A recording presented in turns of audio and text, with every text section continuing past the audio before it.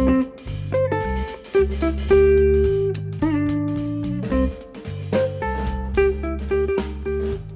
to the podcast on being healthy and compassionate. This podcast series is completely dedicated on how to keep yourself physically and mentally fit during coronavirus pandemic. For this episode, I will be talking about Mr. Coronaziety. Yes, who is Mr. Coronaziety?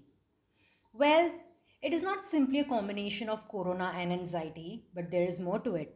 I have been reading a book on emotional intelligence by Daniel Goleman, where the second chapter starts with life is a comedy for those who think, and a tragedy for those who feel. I'll repeat it again. Life is a comedy for those who think, and a tragedy for those who feel. Yes, talking of life and emotions, we all need to know that everyone reacts differently to a stressful situation. Given our situation specifically, how you respond to the COVID 19 outbreak can depend on your background. It can depend on the things that make you different from other people, and of course, the community that you live in. Now, few things that we all can do as a fight against corona anxiety is number one, take breaks from watching, reading, or listening to news stories, including social media. Yes, this is exactly what I discussed in my last podcast episode as well. That hearing about the pandemic repeatedly can make you upsetting, consciously or subconsciously. It will make you upset. Second, take care of your body. Take deep breaths, stretch, or meditate. Try to eat healthy and well balanced diets. Exercise regularly. Get plenty of sleep and avoid alcohol and drugs. I am emphasizing a little more on avoiding alcohol and drugs. Third, make time to unwind. Try to do some other activities that you enjoy.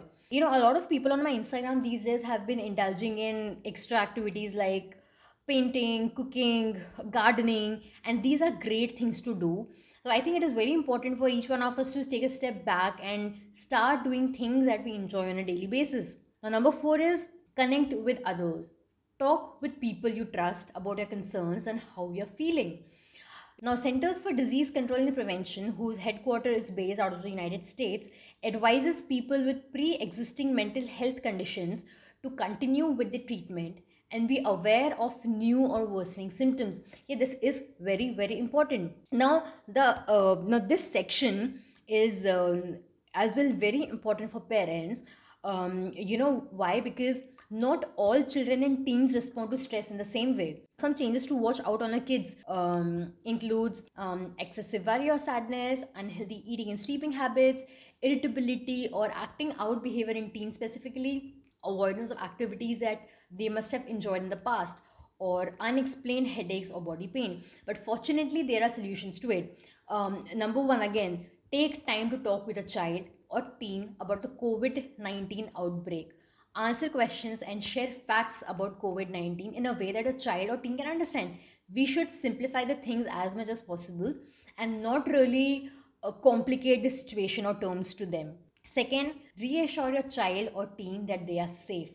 Let them know it is okay if they feel upset. It is very important for them to know it is okay to feel upset. It is okay to cry. It is okay to feel low. Share with them how you deal with your own stress so that they can learn how to cope from you. Third, limit your family's exposure to news coverage of the event, including social media. Why? Because children may misinterpret what they hear and can be frightened about something that they do not understand. And there will be times when they will not even come and check with you or would want to know from you. They are just going to misconstrue the entire thing, and which is going to be injurious for them. Fourth, try to keep up with regular routines. Now that the schools are closed, create a schedule for learning activities and relaxing of an activity. Just do something with the kids that they enjoy doing. Now, all this information is coming from Centers for Disease Control and Prevention website directly. And I really hope that we can align ourselves with this because it is only for our betterment. Before I end the episode today, I would also want to point out a very important thing which I came across while I was going through WHO website, which says do not refer to people with COVID 19 as COVID 19 cases, victims, COVID 19 families, or the deceased. They are people. There are people who have COVID 19, people who are being treated for COVID 19, or people who are recovering from COVID 19.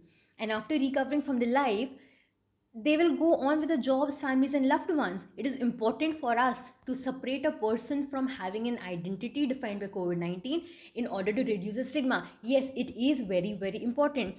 So let's all be compassionate and kind towards each other, because this is the foremost thing that can save us from corona anxiety. Thank you for tuning into this episode, guys. If you want more of it, please subscribe to my channel on iTunes, Spotify, Ghana.com, or any other podcast platforms that you know. For more queries, please send an email at beingheco@gmail.com. Please note that the content telecasted on this channel has been gathered from various sources on the internet. I'm not an expert in the health domain, but only aims at spreading positivity.